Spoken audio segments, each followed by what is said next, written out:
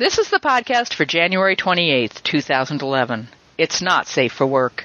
Recorded live at the Apollo 17 Memorial Bed and Breakfast, it's The Professional Left with Drift Glass and Blue Gal.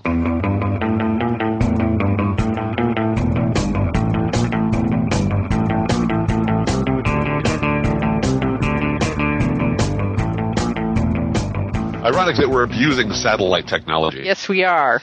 With Skype on the few days after the president said that we're living the La Vida Sputnika. Yeah. And, what night? Apollo 17, tell me about that.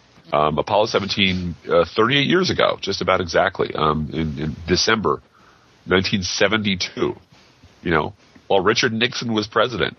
The space age, the manned space exploration above low Earth orbit, which is what we're talking about, that the great frontier, ended, as far as the United States is concerned, over almost 40 years ago.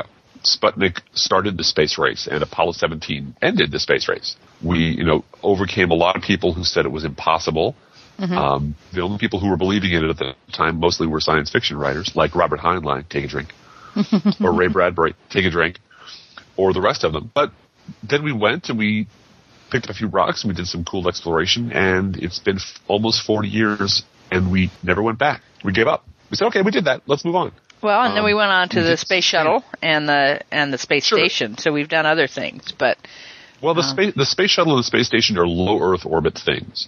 They're a few hundred miles in space. The moon is 186,000 miles away from the Earth. It's a 3-day trip. Yeah. The space shuttle is essentially in our attic. Yeah. Yeah. The idea was to beat the Russians to the moon. The challenge was go to the moon, bring a man home by the end of one decade. And to do that, Kennedy could do all kinds of stuff. He could, first of all, he could invoke the commies. Yeah. He could make us afraid for national security. Well, our enemy in this race, if you want to put it that way, is China. Yeah. Where GE has factories. GE works for the commies. So that's not going to work. Yeah. The industrialists that NASA turned to build the space program now all work in China. Yeah, yeah. And they make their money in China. And they don't think of themselves as Americans anymore. No. They don't pay taxes either. Right. So, it's so true. I'm not laughing because it's funny. It's just so true. Yeah. And Kennedy had a massive reservoir of money.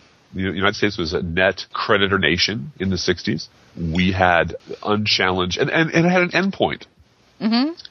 We're going to do this in 10 years. Yep. It was a technical problem to be solved. But rebuilding an industrial base and a manufacturing base and a scientific base and an education base, that's not a technical problem. That's a social problem. And solving a social problem means you have to change the way Americans think about themselves and the way that they have the relationship with government, the way businesses relate to the government, what it means to be patriotic, what it means to be American, and so forth. None of which we're prepared to do. Right. We're not prepared to penalize companies that ship jobs overseas. No. We're not prepared to penalize companies that we give tax breaks to companies that ship jobs overseas. Yep.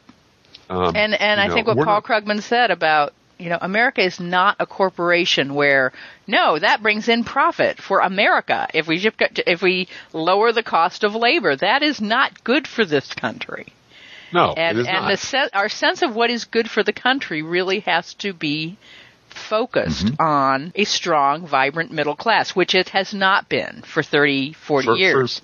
For 30, 40 years. And if you go back and look at something as corny and as old, everybody take a drink, everybody prepare your shot glass, as Destination Moon, Robert Heinlein's one movie, Destination Moon from 1950, where we had to turn to industry, Blue Gal, because the government can't do this by itself. Only industry can provide the wherewithal and know-how. And you had this industrial giants, these men of industry, pulling together, because they're all former Army guys. That's the other thing, is it was a military thing. Yeah. They had a common sense of, this is good for the country. Gentlemen, I want to go because no one's gone there before, and it's good for the nation.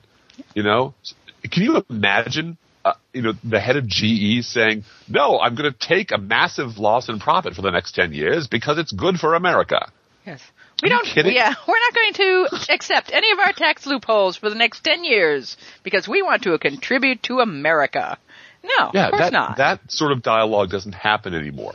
Nope. And in the absence of that sensibility, you have a simple profit and loss statement. How do I personally make as much money as I possibly can in the shortest time for possible. For my shareholders, and yeah. For me and for my, and I'll get bonuses if I do that. Imagine if NASA had been run that way. Imagine if the space program had been run on a profit and loss for the shareholders basis. Yeah. I liked the State of the Union. I thought it was a lovely speech. Yeah, and we're going to talk a little bit about that. But before we do that, Drift Glass, I have a confession to make. And really? It may be, I have to confess, a moral failing. What did you do? What did you do? Saturday morning, I went online and bought 2 Countdown with Keith Olbermann coffee mugs and gave money to GE/NBC/ whatever that third company is. Or were they? Well, they didn't change the ad. They were just still up there. I was kind of shocked that, they weren't at least clearance priced, right? Or bumped up price, collectible. Yes. Now they're collectible. You can triple the price, right? Universal. That's the third one. Cabletown. Yeah, that's what we're talking about here. Cabletown. Rich, I lined the pockets of Cabletown. The mug division at Cabletown has to be. The mug division at Cabletown is now a little bit richer because I decided that a coffee mug with Countdown with Keith Olbermann. And my excuse is they're for my son, who's a huge KO fan. My 12-year-old just cried. I mean, literally just, no more KO. Oh, no. What about worst persons? He was really upset, So I showed him the mugs, and then I told him about the Twitter feed, and I said, see, Keith is still alive. It's not that he's gone forever. It's just, this show isn't there anymore. He's just gone to a better place. That's all. I don't know about that, but, I will say this. I have known a couple of people in my life who have lost both their parents in a short period of time, and I'm not going to psychoanalyze Keith Olbermann here, but that changes you. And I have a lot of sympathy for people who've lost their parents, in a short span of time, because your buffer between your sense of who you are and history and the history of your life changes at that point. And, work has not been fun for Keith Olbermann for the past 4 months. And I think if you, again, I'm not trying to read into anything. I have no idea what went through Keith Olbermann's mind or MSNBC's contract or anything. I don't know anything about it. I don't have any insider information at all about this. But I have a lot of sympathy for Keith Olbermann's, for anyone who's been through that and has this sense of, I no longer have parents to sort of live for. I have to live for myself. And well, existentially, you're no longer on deck. Right. Exactly. You're at bat. Exactly. This is now you're the one that's going to carry on your sense of family, your sense of the place in the world where your people are. You're the at bat, as you say. That's a perfect analogy for it. So if this isn't something, if life at work was just getting to be, and David Schuster said it was never about the money for him. He felt like he was making more than he, could ever spend. So he's doing what he wants to do, I think. Again, I'm not going to, it would be foolish to psychoanalyze him, but I think there's also, what Keith did, first of all, what he did was amazing. Yeah. That he did it for, as Lawrence O'Donnell said, that he did it for 8 years. and he did essentially a full-blown, if you'll pardon the sort of metaphor, blog post, an hour-long, full-episode blog post 4 days a week. Which I think we can both agree is really hard to do. It's really hard, and his staff is to be commended as well for that. Yeah. I've heard David Schuster also said a lot of really great things about you would come in and you'd be subbing for Keith, and they would have these pieces put together already that were just amazing, and it wasn't like you were going to sit down. You didn't want to just sit down and read a script, but the work that the staff did to put the show together was top notch. So hopefully they'll all find a place within I have television. Go ahead. There's a theory going around Blue Gal that I'm trying to push, actually, that Lower Manhattanite is actually Keith Olbermann. Oh. Because at the week that Lower Manhattanite at the group news blog, who had disappeared for a year, very, very, very good writer, wonderful writer, one of the Steve Gilliard stable of folks out of which I came as well, reappeared suddenly to do a massive book-length post on a beautiful piece of writing. But all of which is to say, how many bloggers do you know people who do this thing every day, sort of keep track of political content, keep track of everything from Bradley Manning to Start, when it isn't your job. I don't work for the State Department. Right. I don't work for the Department of Labor. This isn't we don't work for mainstream media either at all. Right. We have I have no LexisNexis search capacity on my computer that I couldn't get at the public library. I suppose I can get it there, but there's no special tool set. You and I don't have a staff or anything like that. No. But we do this every day. Yep. And after, you've been doing this, going on 7 years now? Yeah. And I have to say, I am not abandoning my own blog, but I'm blogging less since I've started podcasting. But the podcast, the days that I'm not posting, I'm working on the podcast. Uh-huh. So that's, and it shows every day. Yeah. Well, thank you. Quality. It's quality. This place just stinks of quality, my friend. Just reeks of quality. But imagine if, that was on a 1 hour broadcast. You can't tone it down. You can't. Right. I'm only going to do 40 minutes today. Right. I'm only going to do 20 minutes. Or I'm just going to do a Photoshop and not write anything underneath it. Right. And speaking as, you and I, and there's a handful of people that we know, who are the last of the single shingle bloggers. Right. Mm-hmm. That means on our sites we do all the content. I do all the photoshopping myself. I do all the writing myself. I do all the positioning myself. There's very few left. Jesus General, you, me. Mm-hmm. 10 Grain. 10 Grain's group. 10 Grain's group. Yeah, but he's, I know, dark black, I would say. Well, he's not blogging anymore. Right. Well, see, you make my point. Yeah. And there's a few that participate in groups and sort of move back and forth between the two. Rectaw does his own thing, things like that. Mm-hmm. The people who really sort of crank out what I would regard to be professional grade content every day, even if it's anything every day, are all by themselves. The single shingle people are the dying breed. Well, and blogging as a medium is becoming old school, which is, It is. The world has become a world of Twitter feeds and people who aggregate other people's work. Yeah.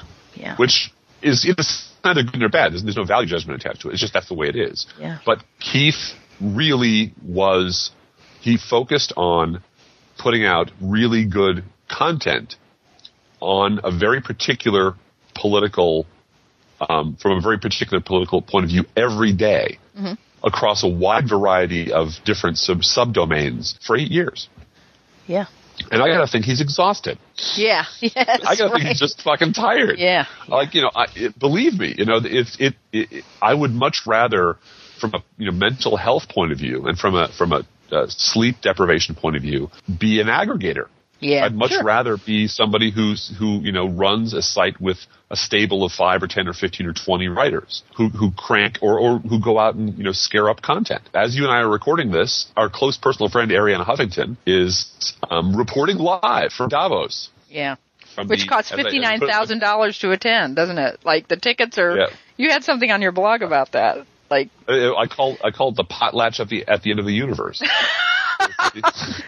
You and I are trying to figure out how to get to Netroots Nation, where the fee, and we have submitted, by the way, we've submitted 2 ideas. I want everyone to know. Brilliant ideas for panels, yes. So that we can, first of all, so that we can contribute something to Netroots Nation, which we want to do. And we are excited about the panels that we proposed. So I want to make that clear. But the reason that we proposed panels, admittedly, is so that we can get there without paying $250 a piece for the registration fee. And then you hear that Davos is $59,000 to attend, and you have to get to Switzerland, not drive to Minneapolis. That's just the base amount. That's the base. That's a basic one ticket. Right. Yeah. That's not the group. Man. That's not your aircraft. That's not. It comes into the hundreds of thousands of dollars. Yeah. And Arianna Huffington goes every year. Well, yeah, she goes every year, and that's again, good for her. That's fine. Good for her. But I'm looking at her blog saying, Jennifer Aniston's bad hair paid for this. Yeah, and Lindsay Lohan's nipple slips. Yeah. You're listening to the Professional Left podcast, professionalleft.blogspot.com. It's just a very strange week for juxtapositions. Yeah. For example, Michele Bachmann's reply to the State of the Union. Yeah. Chris Matthews was kind of shaking his head and saying she just doesn't understand history, and she doesn't understand. She's changing history and or lying about history or something. What is she doing? And this whole thing about slavery, and we're a self-correcting nation. She said John Quincy Adams worked tirelessly to end slavery. Well, slavery, and not even talking about the Civil War, then not talking about the Klan, then not talking about integrating the Army, Jim Crow, not talking about the Civil Rights Movement, not talking about economic inequalities in 2011 between blacks and whites. I mean, none of that. We're just going to go back to this colonial period and deify everything. And the Garden of Eden. The Garden of Eden, exactly, and that's exactly right. It's our pure, sinless state. Exactly. Where we were righteous and pure, and so we're going to take everything we love about our mythology. We're going to take Jesus and dinosaurs and Superman and the Constitution. Don't forget the Constitution. And the Constitution. Yeah. And our Second Amendment Bill of Rights and small government. And we're going to take all the stuff that we jerk off to, and we're going to cram them into the Garden of Eden. Because they all have to be there because we were not born in sin. At the inception, this is a theological discussion. It's not exactly. It's a she's creating a mythology of America that we are then all invited to kneel down and worship before. Right. And it's really important to recognize that Michele Bachmann's district is 95.6% white. That is where she comes from. And so, of course, Barack Obama is a usurper. He would be a usurper just being from Chicago. The fact that he's from Kenya, we have to really make it, he's the outsider. And he's the serpent in the garden. Yeah, the serpent in the garden. And he's trying to seduce you with liberalism.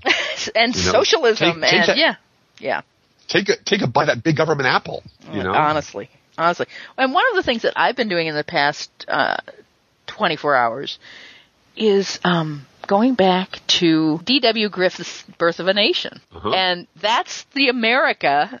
She is recreating the America of the Klan. That this is their vision of America, which is America has an Aryan destiny. And I'm not calling her a racist, and I'm not calling her a Klansman. But what I'm saying is, she sees America as a place of miracles for people like her. It's a Christian nation. It's has a manifest destiny brought to us by God. And so you have to envision America as being faultless at its inception. And Garden of Eden is the perfect way to put it, because she needs that wholeness of our founding fathers leading us, and we've strayed from their vision of perfection, small government and agrarian, like her district is. This is what's going on in her rhetoric. Yes. But what I find so interesting about this is how convenient it is for her to completely deny atonement for slavery or, anything that America has done that hurt other people, that hurt its own citizens. And she has to do that, because if there's atonement, then there can be no Tea Party. If we have to atone, then Republicans have to own up to what happened for 8 years under Bush. And they can't do that. They have to reinvent themselves, start afresh. But this is the thing that bothers me most of all, is that our president has bought into this too. I mean, his speech was, win the future, win the future, win the future. And there's no sense of atonement at all in there of, we screwed up. And I'm not saying that this doesn't work politically for him. It sure does. I mean, look at the numbers after that speech. It was 92% approval. That's like Saddam Hussein numbers, right? Yeah, but consider who he was talking to. Exactly. Exactly. His audience were boomers and boomers' parents. Yep. And so the manifest destiny of greatness, it was that not works. No. It was middle-aged and retiring people who were terrified of their future. Yep. And who remember fondly the glory days of the space race and the glory days of the space race and Kennedy. He's calling back to don't worry, we're going to make your retirement safe. Yeah. By going back to all the clever, ingenious, hardworking, black tie and white shirt engineering crew cut days that made your youth so exciting. Mm-hmm. And he did say he did include unions in that, which I thought was awesome. You got to let people join unions. Hello. Well, he hit every key on the piano, so it's hard not to be happy. He played every fucking key on the piano. Yeah. And that's wonderful. But he is definitely validating or underwriting Michele Bachmann's. And I agree, she's not a Klansman, but she's a white supremacist. Yeah. Yep.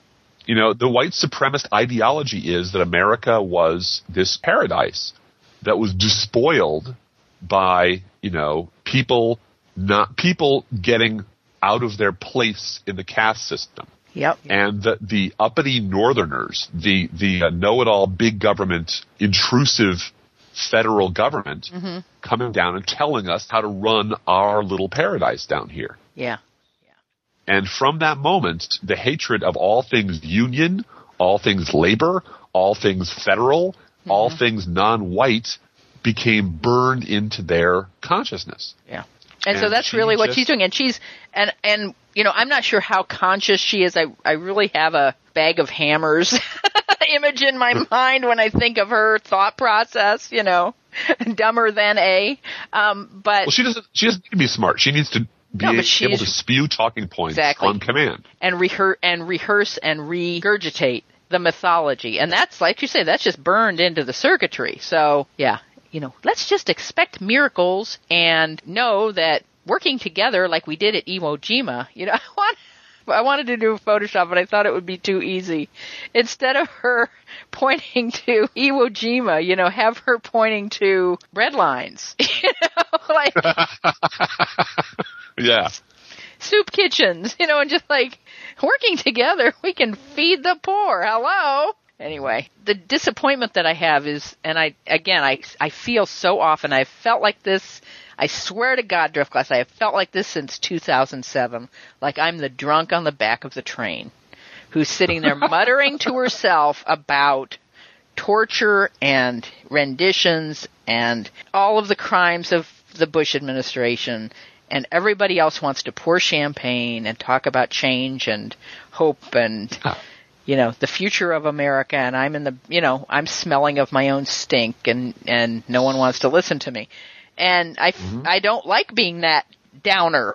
I want to be hopeful and have optimism for my country. But I do have this sense, and I find it highly ironic that it's the evangelicals in America who want to just turn away from the past. Well, because it's their sin. Everybody wants to turn away from their own sin, But, I consider it my sin too. I consider it my responsibility to account for what's happening at Guantanamo. This is my country that's doing this. It is. And so there has to be a sense of atonement. I was reading I can't even remember where I was reading it. Someone talking about going through therapy, having been abused by her father. This woman was interviewed. And she said, I went through 2 years of hating him and wanting him to have the same kind of pain he had inflicted on me. And then, as gradually as I began to work through all of this, I recognized that what I really wanted was a recognition from him of my suffering. Right. And I wanted him to acknowledge that. And I wanted an opportunity to forgive him. Whether I decided to forgive him or not, I wanted an opportunity. You can't forgive somebody if they don't come to you and acknowledge, if they have no acknowledgement that they've done anything wrong. Well, I haven't done anything wrong. Yeah. And at that point, there's a wall. You've hit the core of the problem. Yeah. Which is, I don't, as much as my rhetoric gets sharpened for the purpose of writing a good essay or doing a podcast, I don't hate the sinner. Mm-hmm. I hate the sin. Yeah. And if a conservative wants to atone, here you go. Turn off Fox. Yeah. That's it. Turn off Fox. Quit getting your information from this demonstrably polluted source. And I'll meet you halfway. Yeah. But they're not going to do it. Yeah. And that's the part where I don't any longer feel any particular sense of responsibility for trying extra super special hard to make them see my point of view. Yeah. They don't want to see my point of view. Their entire ideology is built around denying that I have a point of view or that it's valid. Well, yeah, because you're a liberal. So, they're going to reject you because you're a liberal. Yeah. And I can sit down right now. I mean, I have a very large email file, and I can sit down right now because I've done it. I get the email from so-and-so, and I shoot out Michele Bachmann's, slavery-denying video. Yeah. Here is the queen of the Tea Party, as we've already discussed, completely inventing, not missing a fact, not mispronouncing a name, but from prepared remarks in front of a friendly audience, completely rewriting U.S. history in a way that is absolutely offensive, racist, and jaw-droppingly stupid. Yep. And then I take my stopwatch out. I go click, click, click, click, 3, 2, 1. Well, Nancy Pelosi this, and Union's that, and Acorn this. It's just, boom, just fucking bounces off of them. Yep. Nothing. And it's like, you know what? No, what you need to say is, I'm sorry for backing this crazy batshit weirdo. That was really stupid of us. We shouldn't have done that. But but conservatives can atone. To atone is to admit that you made a mistake. And to admit you made a mistake means liberals were right. And then the whole fucking temple collapses. Then the whole thing falls apart. And they can't do that. So we're stuck in this stasis where, the President of the United States can't point a finger at John McCain and say, you are the problem. Yeah. Because he would be, that 91% approval rating would become a 19% approval rating in a fucking heartbeat. Yep. On Chris Matthews yesterday, we're recording this on Thursday, by the way, Wednesday afternoon, Chris Matthews had a person representing the Tea Party. He was not from Tea Party Express, which is the corporate arm of the Tea Party, the corporate. Let me just add one thing, Miguel. A little reminder to our viewers and listeners. I don't care what Wolf Blitzer says. There's no such thing as a Tea Party. Right. It's the Republican base. There's the base of the Republican Party. That's all they are. That's why the response was so hilarious. Yep. 2 Republicans respond to 1 Democrat. Yep. And that's true. That's news. But the guy from the Tea Party, the guy on television to represent some sort of Tea Party movement. That, of course, doesn't have a leader. That doesn't have a leader. Right. Well, that was his point. That was his point, was he distanced himself from Michele Bachmann and said, I thought it was presumptuous of her to come on. And, of course, her point is, I was invited by Tea Party Express, which is Republican consultants making money off of a program that they have named after this thing that Fox News started 2 minutes after Barack Obama was inaugurated. They sat down and had a meeting. Right. And so, this is not, I appreciate very much that there are people in America who are concerned about deficits, who are worried about their tax, the amount of property taxes. I think they conflate a lot of taxation, though, with it's all Barack Obama taxing me to death, and that's not what's happening. Because they're stupid. Yeah. We haven't gotten into the voters are stupid yet. We're going to have to save that for another post. We're going to have an entire podcast, by the way, at some point in the next couple of months on why we hate America. Just so you know, we America haters, we haven't forgotten that we need to talk about why we hate America. We have to. No. But it'll be there. This guy did. He separated himself from Michele Bachmann and said, anyone who comes forward and says they're a leader of the Tea Party, we are not following politicians. We are representing and following ideals. And I looked at my television and I said, great, no one in Washington will ever listen to you. You have no plan for Republican consultants. You have no vote plan for Republican candidates. And all you have is a list of principles, which nobody in Washington gives a shit about that. So you're meaningless. No. You disagree? I would have to disagree to this extent, that I have seen with my own eyes conservatives in almost one breath tout and then discard their own leaders. Yeah. When Michael Steele fucked up, he's not the leader of the GOP. Right. Really? Rush Limbaugh's not the leader of the GOP. when they say something so unbelievably embarrassing, then everybody takes a step back. Yeah. Well, he's not the leader. He's just an entertainer. He's just a fundraiser. He's just a congressman. And who is the fucking leader of your fucking movie? It's Rupert Murdoch. Let's face it. That's who it is. That's who it is. Yeah. Conservatives will deny 3 times before the cock crows anybody who embarrasses them. Newt Gingrich, why he's just crazy. And then 5 seconds later, Newt's speaking in front of your American Heritage Group. Right, and everyone's applauding, and he's making $150,000. Right. But you have to understand that all of those things, complete denial, facts bouncing off of you, instant moral equivocation with non-existent liberals. Yep. I'm sure Nancy Pelosi's done something equally bad. Right. And actually, that was that woman. That was that guy on Tweety yesterday. You never reported when a Democrat said something that we could never put a base on Guam because it would sink into the sea. You never even reported on that, but you'll report on Michele Bachmann saying something stupid. Yeah, and it really is. It's that. You're right. It's exactly that bad. You are right. I stand corrected. Yeah. And it's instant. It's an absolute Pavlovian reflex because these people are trained that when a liberal says this, you bark that way. You bark Nancy and when Pelosi a leader back embarrasses at them. you, yeah. bark, and then say unions really fast, and then say acorn, and then say liberal media. And, liberal media and the CNN, the liberal media. Oh, and by the way, CNN, both sides do it. Yeah. Which is, nobody knows what the hell the conservative cause is anymore. No. Yeah, exactly. You've gotten taxes down to virtually zero. Yep. You've bankrupted the country and you've destroyed the military. Congratulations. You won. What I see that there is a level of fear going on among what I would call mainstream Republicans right now, that there is no there in terms of hitting bottom. They're exactly right. When I see Mike Pence this week, and there was another candidate as well, start talking about abortion, that's like, okay, you have run out of places to go. And so the sure check that you can get, you're going to need that sure campaign check, go for the pro-lifers because they're always going to be there for you.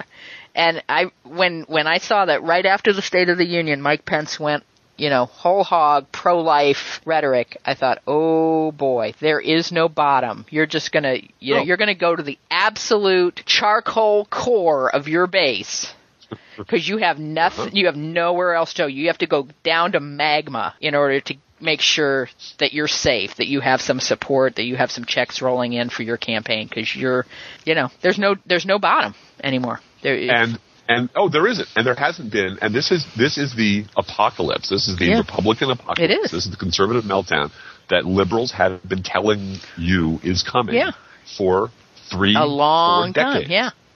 And you wouldn't fucking listen. This is a sorcerer's apprentice. You keep, you have invoked something. You have drawn something out of the ugliest part of the American subconscious, and you turned it into a political movement, and now you can't stop it. Nope. And the people who are smiling, smiling with delight, who are watching the flames climb up into the night. Barack Obama's speechwriters.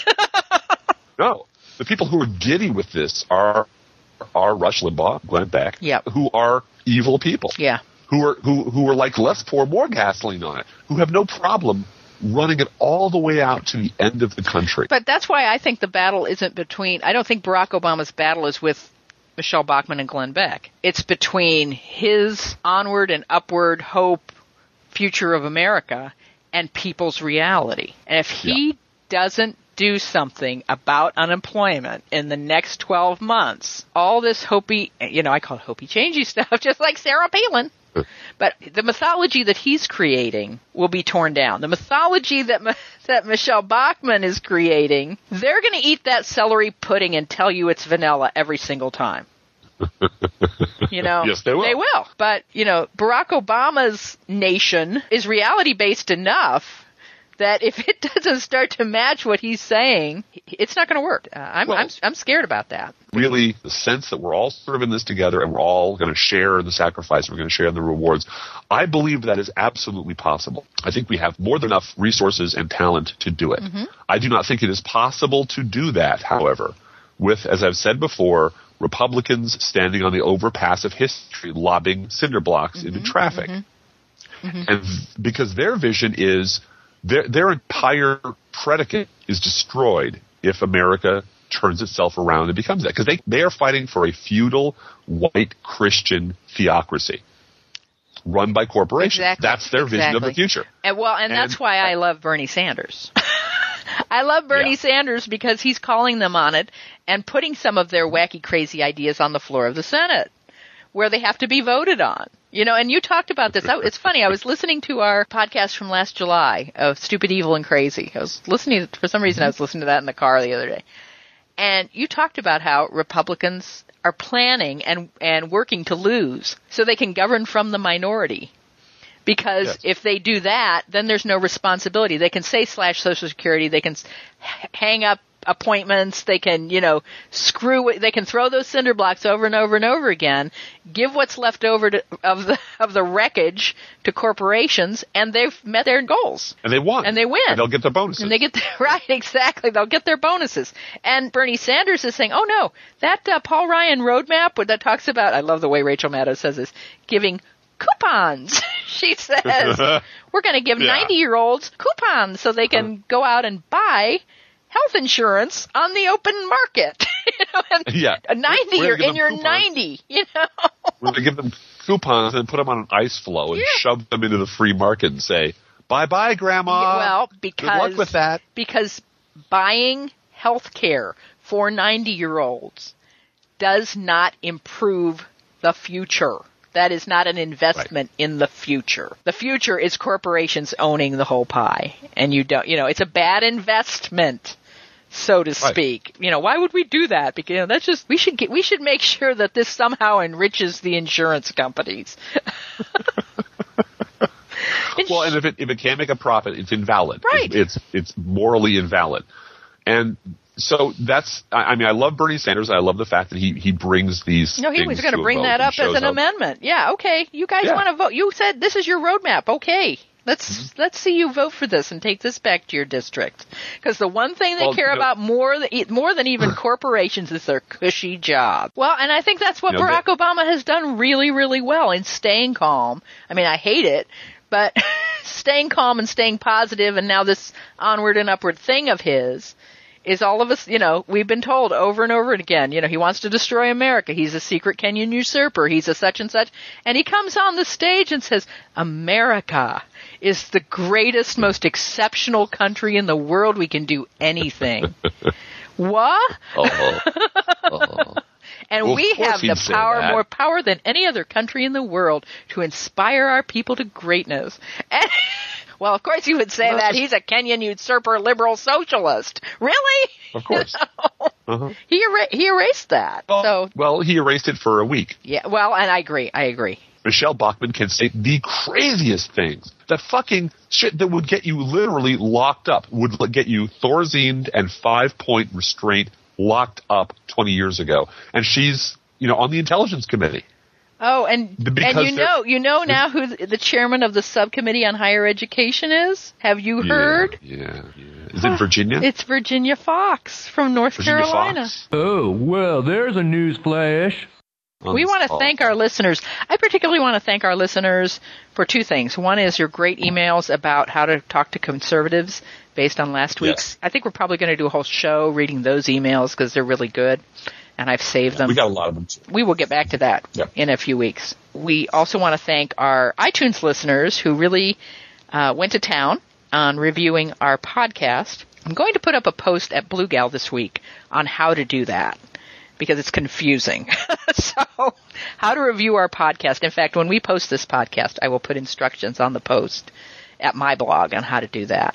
I'll send that on to other people as well. Thank you. I would like to do that too. I don't know how either. Well, it's hidden. Where you review a podcast on iTunes is just, where is it? You really have to search.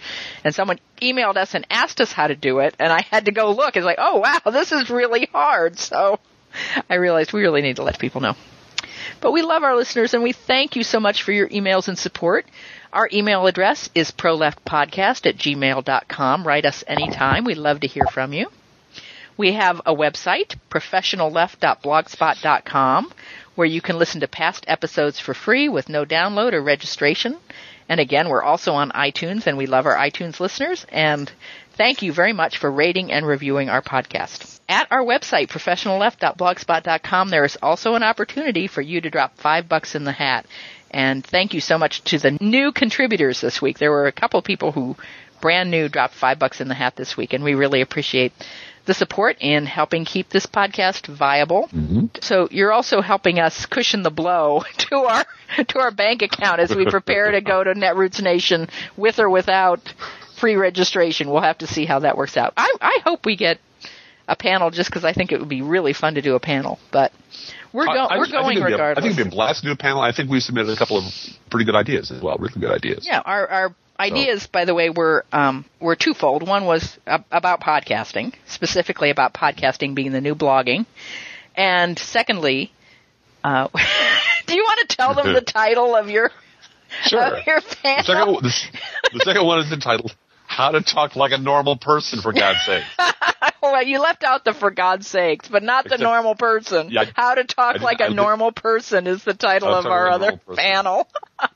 And it really is, it's more George Lakoff than, being really insulting. It's really about how good conservatives are at messaging and why can't we get better at that. And no, it's not. No. It's really about being geeky. No, it's not. It's what is it about, Driftglass? Well, it's about an hour and a half long. And we promise you it mentions Robert Heinlein at least 3 times. Well, no, but it will mention the West Wing. There's a wonderful speech writing moment for the fake second inaugural, where Will and Toby are sort of sizing each other up and critiquing each other's work because they're both very familiar with what each other has written. Mm-hmm. And Toby gets finished sort of insulting Will, but in a very smart and accurate way, saying, "I hope you don't mind, some constructive criticism," after just dressing him down. And Will turns to Toby and says, "No, but, maybe the reason that they sent for me was that they think that your writing is, obscurantist policy tracts groaning under the weight of their own irrelevance." And, I hate to say this, but when I talk to some of my liberal friends, I hear a lot of really obscure, angry stuff that maybe I know about, but I guarantee you the guy across from you at the office has no idea what you're talking about. Yeah. And it's framed in a very, policy wonkish way. And there's nothing wrong about talking in tribal code to members of the tribe. Yeah. But for God's sakes, when you're out there trying to get across the message that liberals aren't traitors and they love America and they're really good people and they just want what's best for you and they'd like you to have weekends and paid overtime and no child labor, there's a way to say that makes you sound crazy. And there's a way, like the drunk at the back of the train. Yeah, right. That's the word I was looking for. Yeah, yeah. And there's a way to say that's very non-threatening, assertive, mm-hmm. and positive. And all we're trying to do is get people to, when you're out in public, never lie. Never, ever lie. But there's a way to come across that isn't, that will make people want to share a bus seat with you. Yeah, yeah. From you. I think bus seat is a really key element there. I have noticed since I started keeping my eye on our local mayoral election, not yours, Driftglass. Yeah.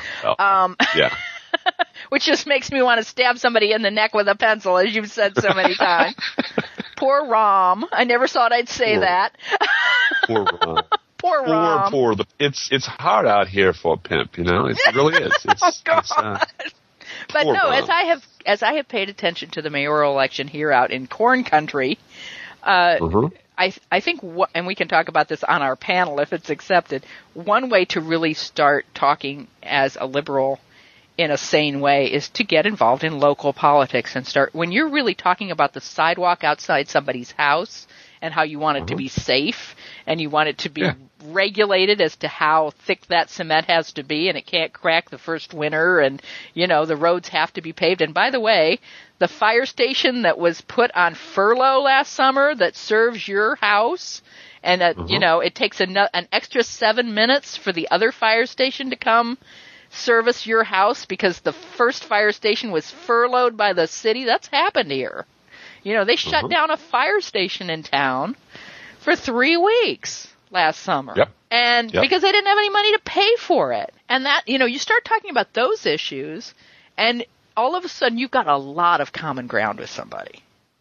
because the common ground is right beneath your feet. It's right here in our town. Right here. This is common ground. We both live right here physically. And I think a lot of us not only just live in national politics, but we live in blogosphere national politics and MSNBC national politics, and that is just not the world that everybody lives in. If you start being local, you can appear to be a lot more friendly, I think, and safe. You know, oh no, I really want the sidewalk outside my house and your house as well to be safe for pedestrians. You know, that's a good way to do it. Anyway. And there are people who have a hard shell, who you're never going to get to, and who are used to dealing with, you know, filthy liberals, and just shit bounces off them. You're never going to get to them. But there are people who are soft-shelled because they never are around anybody who says anything other than what the loudest, drunkest, most, you know, idiotic conservative at the end of the bar is saying, and everybody goes along and laughs.